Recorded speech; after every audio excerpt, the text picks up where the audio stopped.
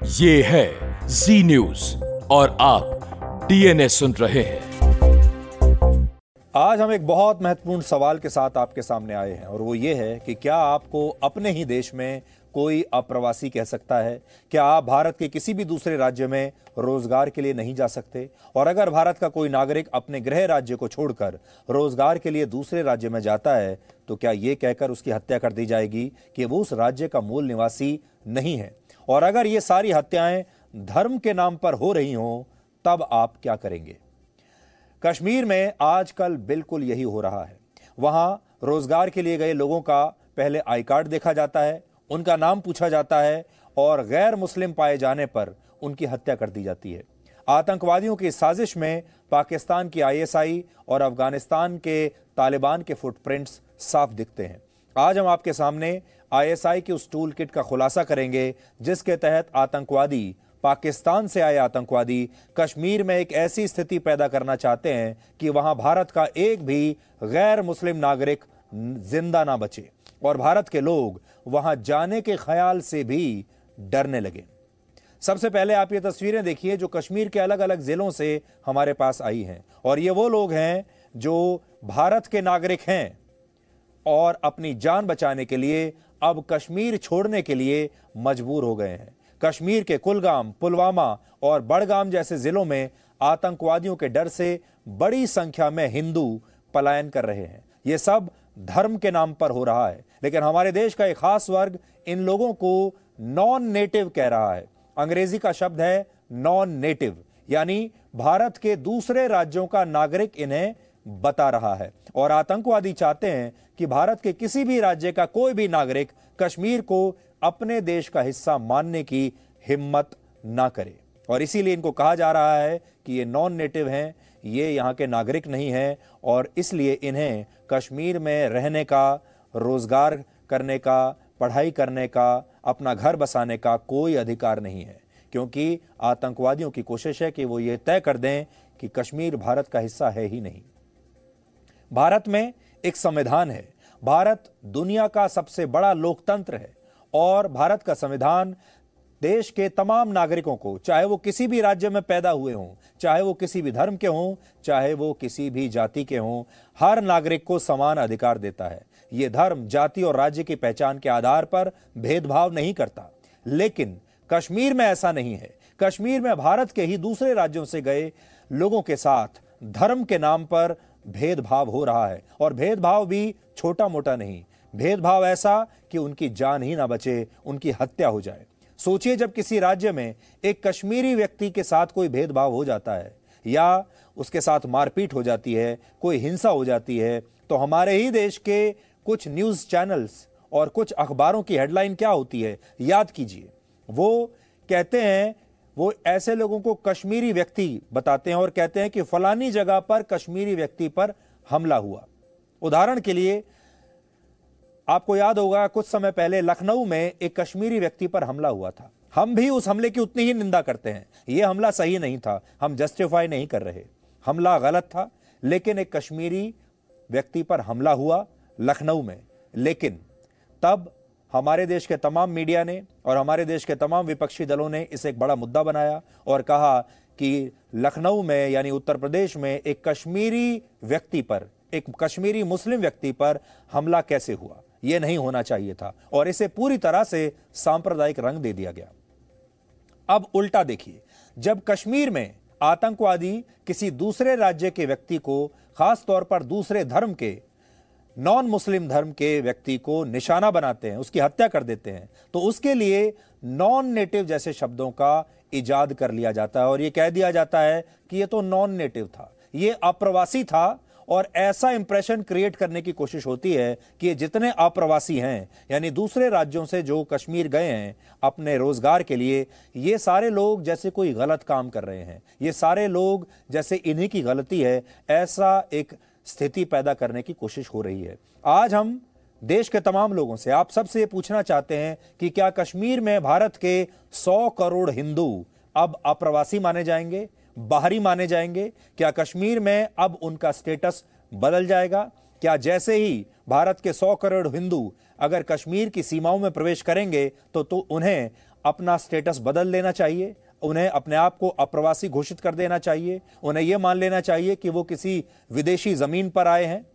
अकेले इसी महीने में कश्मीर में अब तक 11 लोगों की हत्या की जा चुकी है और उनमें से ज्यादातर लोग वही हैं जो काम की तलाश में भारत के दूसरे राज्यों से कश्मीर आए थे, ये सोचकर कि कश्मीर भी भारत का ही हिस्सा है और जिस तरह से वो किसी और राज्य में काम के लिए जा सकते हैं, महाराष्ट्र में जा सकते हैं, छत्तीसगढ़ में जा सकते हैं, बिहार में जा सकते हैं, तमिलनाडु में जा सकते हैं, दिल्ली जा सकते हैं, कर्नाटक जा सकते हैं, मुंबई जा सकते हैं, किसी भी शहर में जाकर अपना घर बसा सकते हैं, ये सोचकर आए थे कि वो कश्मीर भी जा सकते हैं।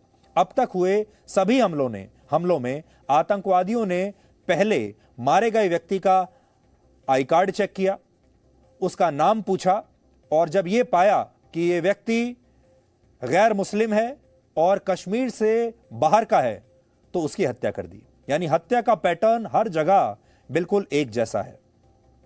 इन मारे गए लोगों में अरविंद कुमार शाह भी है, जिनकी श्रीनगर में 16 अक्टूबर को आतंकवादियों ने हत्या कर दी थी। वो बिहार के बांका जिले के रहने वाले थे और उनकी उम्र सिर्फ 30 साल थी। पिछले कुछ वर्षों से वो श्रीनगर में एक ठेला चला रहे थे। आप ये समझ लीजिए कि डेली वेजर थे। लेकिन आतंकवादियों ने उन्हें इसलिए मार दिया क्योंकि उन्होंने दूसरे राज्य से कश्मीर आकर यहां काम करने की हिम्मत दिखाई थी। उन्हीं की तरह राजा देव भी बिहार के एक मजदूर थे और कश्मीर में एक दुकान पर काफी समय से काम कर रहे थे।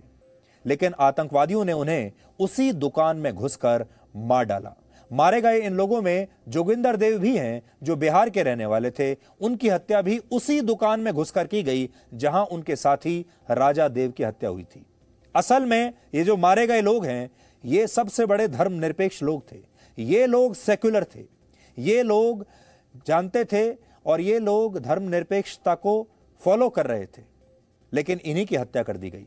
कश्मीर में आतंकवादी हिंदुओं की टारगेट किलिंग कर रहे हैं, लेकिन इसके बावजूद हमारे देश का एक खास वर्ग इस पर चुप है। और आज भी सोशल मीडिया पर हमारे ही देश के लोग, हमारे ही देश के दूसरे राज्यों में रहने वाले लोग कह रहे हैं कि कश्मीर में क्या होगा ये कश्मीरी ही तय करेंगे, कोई दूसरा व्यक्ति तय नहीं कर सकता। आज भी हमारे देश के जो लोग हैं, जिसको आप कह सकते हैं कि एक मीडिया का एक वर्ग है, विपक्षी दल हैं और बाकी के कुछ लोग ऐसे हैं जो आज भी ये कह रहे हैं, जो इन हत्याओं को एक तरीके से जस्टिफाई कर रहे हैं। और जस्टिफाई करने का तरीका यह है कि ऐसी हत्याओं पर उन्होंने या तो मौन धारण कर लिया है और या फिर वो एक मूक स्वीकृति आतंकवादियों को दे रहे हैं धर्म के नाम पर।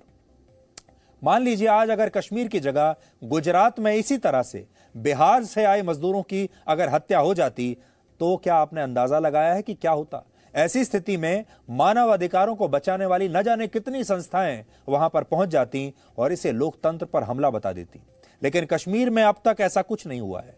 हमारे देश के सारे विपक्षी दलों के नेता, बड़ी बड़ी अंतर्राष्ट्रीय संस्थाएं इस पर चुप बैठी हैं। आप सोचिए, जब कश्मीर में एनकाउंटर होते थे और हमारी सेना बड़े बड़े आतंकवादियों को मार रही थी, तो उन आतंकवादियों के बारे में बहुत सहानुभूति पैदा करने की कोशिश की जाती थी। कोई कहता था ये एक स्कूल मास्टर का मासूम बेटा है, कोई कहता था कि इस आतंकवादी ने क्रिकेटर बनने का सपना देखा था, कोई कहता था कि ये आतंकवादी एक दिन प्रोफेसर बनना चाहता था, इसके भी एक सपने थे। और यूनाइटेड नेशन से लेकर यूरोपियन यूनियन तक और बड़ी बड़ी मानवाधिकार संगठनों के लोगों तक तमाम लोग ये कहते थे कि वो कश्मीर में जो हो रहा है उसे लेकर बड़े चिंतित हैं। लेकिन आज जब कश्मीर में देश के दूसरे राज्यों से आए हुए लोगों की खुलेआम हत्या हो रही है, तो इनमें से किसी संस्था को, किसी देश को, संयुक्त राष्ट्र को, किसी को कोई चिंता नहीं। आज एक बड़ा सवाल यह भी है कि उत्तर प्रदेश के लखीमपुर में जो हत्याएं हुई, उनसे कश्मीर में होने वाली ये हत्याएं अलग कैसे हो सकती हैं? हम यहां ये बिल्कुल नहीं कह रहे हैं कि लखीमपुर में जो कुछ हुआ वो सही है, वो भी गलत है। लेकिन हम ये कह रहे हैं कि जो लोग लखीमपुर में हुई हत्याओं को गलत बता रहे हैं, धरना प्रदर्शन कर रहे हैं, किसी भी तरह वहां पहुंच रहे हैं, परिवारों से मिल रहे हैं, वही लोग कश्मीर में हो रही इन हत्याओं पर चुप कैसे बैठे हैं? ये तमाम लोग अब कश्मीर क्यों नहीं जाते? वहां पर विरोध प्रदर्शन क्यों नहीं करते? इन लोगों के परिवारों से मिलने के लिए क्यों नहीं जाते? हमारे देश के तमाम नेता और मीडिया कश्मीर में होने वाली इन हत्याओं पर बिल्कुल चुप बैठे हैं और ये बात बहुत दुख देती है, ये बात दिल को बहुत खल रही है। कश्मीर से पलायन करने वाले हिंदुओं का दर्द भी आज आप सब लोगों को सुनना चाहिए, जो ये कह रहे हैं कि उन्होंने तो कश्मीर को अपना लिया, लेकिन हमारे देश के कुछ लोग कभी भी उन्हें कश्मीर में नहीं अपना पाए। ये भारत के लोग ये कश्मीर को अपनाने के लिए तैयार हैं, लेकिन कश्मीर में जो आतंकवादी बैठे हुए हैं वो भारत के इन 100 करोड़ हिंदुओं को अपनाने के लिए तैयार नहीं है, और फिर भी ये कहते हैं कि हमारे साथ नाइंसाफी हो रही है। हम लोग यहाँ 15-20 साल से आ रहे हैं, जो कि ऐसा हम लोगों के साथ में नहीं होते रहते थे, लेकिन मजदूर के साथ में ऐसा काम उम करने वाले के साथ में ऐसा नहीं हुए थे, जो कि अब की बार ऐसा हो रहा है। हम लोग इसी वजह से डर गए। 2-4 जो कांड हुआ, इसलिए डर के मारे मैं जा रहा हूँ वापस। ये मजबूरी में जाना पड़ गया, नहीं तो अभी हम नहीं जाते हैं। कम से कम 2 साल 2.5 साल रहते हैं, मगर ये पेट के कारण से हम आए हैं वहाँ से, बिहार से, कमाने के लिए यहाँ 2 पैसा। जब ये हालात देख करके तो जाना पड़ गया। थोड़ा सा मन में हो गया भयभीत, घर में भी ऐसा कांड सुना, 2-4 ठो जो हो गया ऐसा, तो घरे चले अब वापस देखा जाएगा, फिर अगर ठीक 1-2 महीने में हो गए तो फिर वापस आएंगे। बिहारी लोग हैं जो उनको मार रहे हैं, जो इसलिए बस डर लगता है। घर जा रहे हैं, क्या करेंगे इधर। थोड़ा डर हो गया हमें, बच्चे हमारे पास है, हमें डर लग रहा है, क्या पता लगता है, हालात बहुत खराब है। आपको याद होगा जब आतंकवादी संगठन तालिबान ने काबुल पर कब्जा किया था, तब हमने आपको कहा था कि काबुल के बाद अब कश्मीर की बारी है। काबुल पर आतंकवादियों का कब्जा हो चुका है, अफगानिस्तान में कब्जा हो चुका है, और अब ये सारे लोग कश्मीर की तरफ बढ़ेंगे। अफगानिस्तान में इस समय इस्लामिक कट्टरपंथ के नाम पर उन सभी लोगों की हत्याएं की जा रही हैं जो कट्टर जिहाद और शरिया को नहीं मानते, और इसी तरह के हालात अब कश्मीर में भी पैदा करने की कोशिश हो रही है। भारत के जो लोग कश्मीर जाकर रहना चाहते हैं, वहां काम करना चाहते हैं, वहां अपने बच्चों को पढ़ाना चाहते हैं, वहां अपना घर बनाना चाहते हैं, वहां अपनी फैक्ट्री बनाना चाहते हैं, दुकान खोलना चाहते हैं, उन तमाम लोगों को अब निशाना बनाया जा रहा है। उन्हें उनकी हत्याएं हो रही हैं ताकि वो यहां आने की हिम्मत ना करें, और जो लोग आ भी गए हैं वो इतने डर जाएं कि वो तुरंत वापस लौट जाएं। याद कीजिए 1990 में कश्मीरी पंडितों को भी इसी तरह डराकर यहां से भगा दिया गया था, और आतंकवादी सोच रहे हैं कि जो उन्होंने 1990 में किया वही अब वो दोबारा कर पाएंगे। बहुत बड़ी गलतफहमी है। कश्मीर में हिंदुओं की हत्या के पीछे तालिबान और पाकिस्तान की खुफिया एजेंसी ISI के फुटप्रिंट्स साफ दिख रहे हैं। और आज मैं आपको अपने साथ मैं एक टूल किट लेकर आया हूं जो ISI की टूल किट है। इसमें लिखा है कि आतंकवादी किस योजना के तहत कश्मीर को काबुल बनाना चाहते हैं। ऐसे लोगों को निशाना बनाने की योजना बनाई गई है जो दूसरे राज्यों से कश्मीर आकर काम कर रहे हैं और यहां पर रह रहे हैं। ऐसे कश्मीरी पंडितों की हत्या की जाएगी जो 90 के दशक में विस्थापित हो गए थे, लेकिन अब वो फिर से कश्मीर लौटना चाहते हैं, क्योंकि आपको याद होगा केंद्र सरकार बार बार ये कह रही है कि जो कश्मीरी हिंदू कश्मीरी पंडित उस समय 90 के दशक में अपने मकान छोड़कर चले गए थे वो वापस आ जाएं। अब उन्हें डराने की कोशिश है। जम्मू कश्मीर पुलिस और उनके लिए काम करने वाले लोगों को भी आतंकवादी अपना निशाना बनाएंगे। सरकारी संपत्तियों जैसे स्कूल, कॉलेज, पुल, सड़कों, ऐसे तमाम चीजों को नुकसान पहुंचाया जाएगा। जिन खेल प्रतियोगिताओं का आयोजन सरकार करवाती है उनका भी बहिष्कार होगा। यानी अब कश्मीर में कोई खेल खेलना, स्पोर्ट्स भी अब मुश्किल हो जाएगा। जो कश्मीरी पंडित सरकार द्वारा शुरू की गई नई योजना के तहत कश्मीर में लौट रहे हैं उन्हें भी अब वहां से अलग थलग कर दिया जाएगा। और ऐसे तमाम मीडिया हाउस, जी न्यूज जैसे, हमारे जैसे तमाम पत्रकार जो भारत के हित में खबर दिखाते हैं उनका भी इसमें बहिष्कार करने की बात लिखी हुई है। और मेरे हाथ में वो पूरा पेपर आज है जिसमें ये रणनीति लिखी हुई है, और इसमें साफ लिखा है target every non local official whether in the valley और at their native place. Kashmiri pandits who have migrated from Kashmir in early 90s, इन्हें भी मार डाला जाए। यह भी लिखा है कि जम्मू कश्मीर पुलिस के जो लोग मदद कर रहे हैं एंटी बाहर से आए हुए लोगों का, उन्हें भी मार दिया जाए। फिर लिखा है don't welcome those Kashmiri pandits who have migrated from Kashmir and are now showing their filthy faces again in the valley. वो कश्मीरी पंडित जो लौट रहे हैं उन्हें भी यहां से भगाना होगा। और मीडिया के बारे में लिखा है, boycott all those media outlets whose names have emerged as collaborators. इसके बाद लिखा है, कश्मीर में जो लोकल लोग हैं, जो वहां के स्थानीय लोग हैं, उनसे कहा गया है कि वो नॉन लोकल लोगों को कोई काम ना दें, उनसे कोई काम ना कराएं और उन्हें कोई रोजगार ना दें, उनसे दूरी बनाकर रखें। ये सारी बातें इसमें लिखी हुई हैं। और साथ में जो हम आपको बता चुके हैं, जितने भी सरकार के विकास परियोजनाएं वहां पर चल रही हैं, चाहे वो पुल बनाने की हो, स्कूल हो, कॉलेज हो, स्पोर्ट्स स्टेडियम हो, इंफ्रास्ट्रक्चर हो, इसमें कहा गया है कि उन्हें भी नुकसान पहुंचाइए, सरकार की किसी विकास की योजना को चलने मत दो। अल-कायदा ने आज से लगभग 1 महीने पहले यह घोषणा की थी कि अब काबुल के बाद वो कश्मीर में इस्लामिक राज स्थापित करेंगे, और हमें लगता है कि हिंदुओं की हत्या के साथ ये कोशिशें अब शुरू हो गई हैं। कश्मीर में तालिबान और आईएसआई के फुटप्रिंट ऐसे समय में मिले हैं जब 20 अक्टूबर को रशिया में अफगानिस्तान पर एक अंतर्राष्ट्रीय वार्ता होने वाली है, और इस बैठक में रशिया, चीन, भारत, ईरान और पाकिस्तान शामिल होने वाले हैं। और रशिया ने कहा है कि उसने तालिबान को भी इसमें शामिल होने के लिए निमंत्रण दिया है। सोचिए, जो तालिबान कश्मीर को काबुल बनाना चाहता है, उसके साथ दुनिया के बड़े बड़े देश आज बात करने के लिए तैयार हो रहे हैं। आज हमारा कहना यह है कि भारत को तालिबान के मुद्दे पर अंतर्राष्ट्रीय स्तर पर जोर शोर से आवाज उठानी चाहिए, तालिबान का बहिष्कार करना चाहिए, और साथ ही पाकिस्तान के रोल को भी एक बार फिर से एक्सपोज करने का समय आ गया है। आज कश्मीर के हालात पर भारत के गृह मंत्री अमित शाह ने एक बैठक की, जिसमें आतंकवादियों के खिलाफ सेना के एनकाउंटर पर भी बातचीत हुई। कश्मीर में अब तक हुए 9 एनकाउंटर्स में 13 आतंकवादी मारे गए हैं, और हमें यह भी पता चला है कि 23 अक्टूबर से गृह मंत्री अमित शाह खुद जम्मू कश्मीर के दौरे पर जा रहे हैं।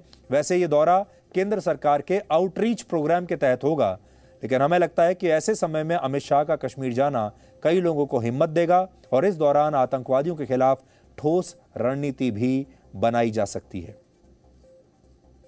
तो कश्मीर में जो हालात हैं वो इस समय बिल्कुल अच्छे नहीं हैं, और कश्मीर में जो आतंकवादी आए हैं उन्होंने बेकसूर लोगों की, सिविलियंस की हत्या की है। और आपने ये भी देखा होगा कि इस महीने हमने अपने सुरक्षा बलों के भी बहुत सारे जवानों को शहीद होते हुए इस बार देखा है। यानी सुरक्षा बलों के जवान भी शहीद हो रहे हैं, और हमारे जो सिविलियंस हैं वो भी मारे जा रहे हैं। और कोशिश पूरी ये है कि भारत का कोई भी नागरिक दूसरे राज्य में जो रहता होगा वो कश्मीर के ख्याल से भी डरने लगे। वो अब ना तो टूरिज्म के लिए कश्मीर में जाए, और रोजगार और बाकी किसी काम के लिए तो जाने की वो कल्पना भी ना करे, और जो कश्मीर में लोग अभी बचे हुए हैं वो भी तुरंत अब वहां से भाग आए। ये बहुत चिंताजनक बात है। और हमारे देश में जो विपक्षी दल हैं, हमारे देश में ही मीडिया का एक जो सेक्शन है, और भी कई लोग हैं, वो सेकुलरिज्म के नाम पर, धर्मनिरपेक्षता के नाम पर आज भी इन चीज़ों पर चुप बैठे हैं और इन्हें अपना मूक समर्थन दे रहे हैं। ये सारे लोग असल में अपने देश को कमज़ोर करने का काम कर रहे हैं, इस देश को तोड़ने का काम कर रहे हैं। और पाकिस्तान जैसे जो देश हैं, ये असल में ऐसे लोगों के बल पर ही भारत को तोड़ने के सपने देखते हैं, क्योंकि हमारे ही देश में बहुत सारे ऐसे लोग हैं जो वैचारिक रूप से पाकिस्तान का समर्थन कर रहे हैं, और जो कुछ पाकिस्तान के आतंकवादी कश्मीर में कर रहे हैं उन्हें भी एक तरीके से समर्थन दे रहे हैं। हमारे नेता बहुत बड़ी गलतफहमी में हैं कि अगर वो कश्मीर के मामले पर चुप बैठे रहेंगे तो देश का जो माइनॉरिटी वोट है, यानी देश के जो मुसलमान हैं, वो उनसे खुश हो जाएंगे। हमारे देश के बहुत नेताओं को यह गलतफहमी है कि वो धर्मनिरपेक्षता के नाम पर आतंकवादियों को आतंकवादी अगर ना कहें, अगर उन्हें फ्रीडम फाइटर्स कहने लगें या उन्हें कोई और दूसरा नाम, सम्मानजनक नाम दें, तो उन्हें ऐसा लगता है कि ये ऐसा करने से देश के सारे मुसलमान खुश हो जाएंगे, और सारे मुसलमान चुनावों में ऐसे लोगों को और ऐसी पार्टियों को ही वोट देंगे। ये इन नेताओं की और इन पार्टियों की बहुत बड़ी गलतफहमी है। और इसीलिए आपने देखा होगा, जब लखीमपुर में कोई घटना होती है तो ये नेता रातों रात किसी भी तरह पुलिस का पहरा तोड़ते हुए, लाठियां खाते हुए भी वहां पहुंच जाते हैं और वहां पर विरोध प्रदर्शन करते हैं, धरने पर बैठते हैं। लेकिन जब कश्मीर में बेकसूर हिंदू मारे जाते हैं तो वहां एक नेता नहीं पहुंचता।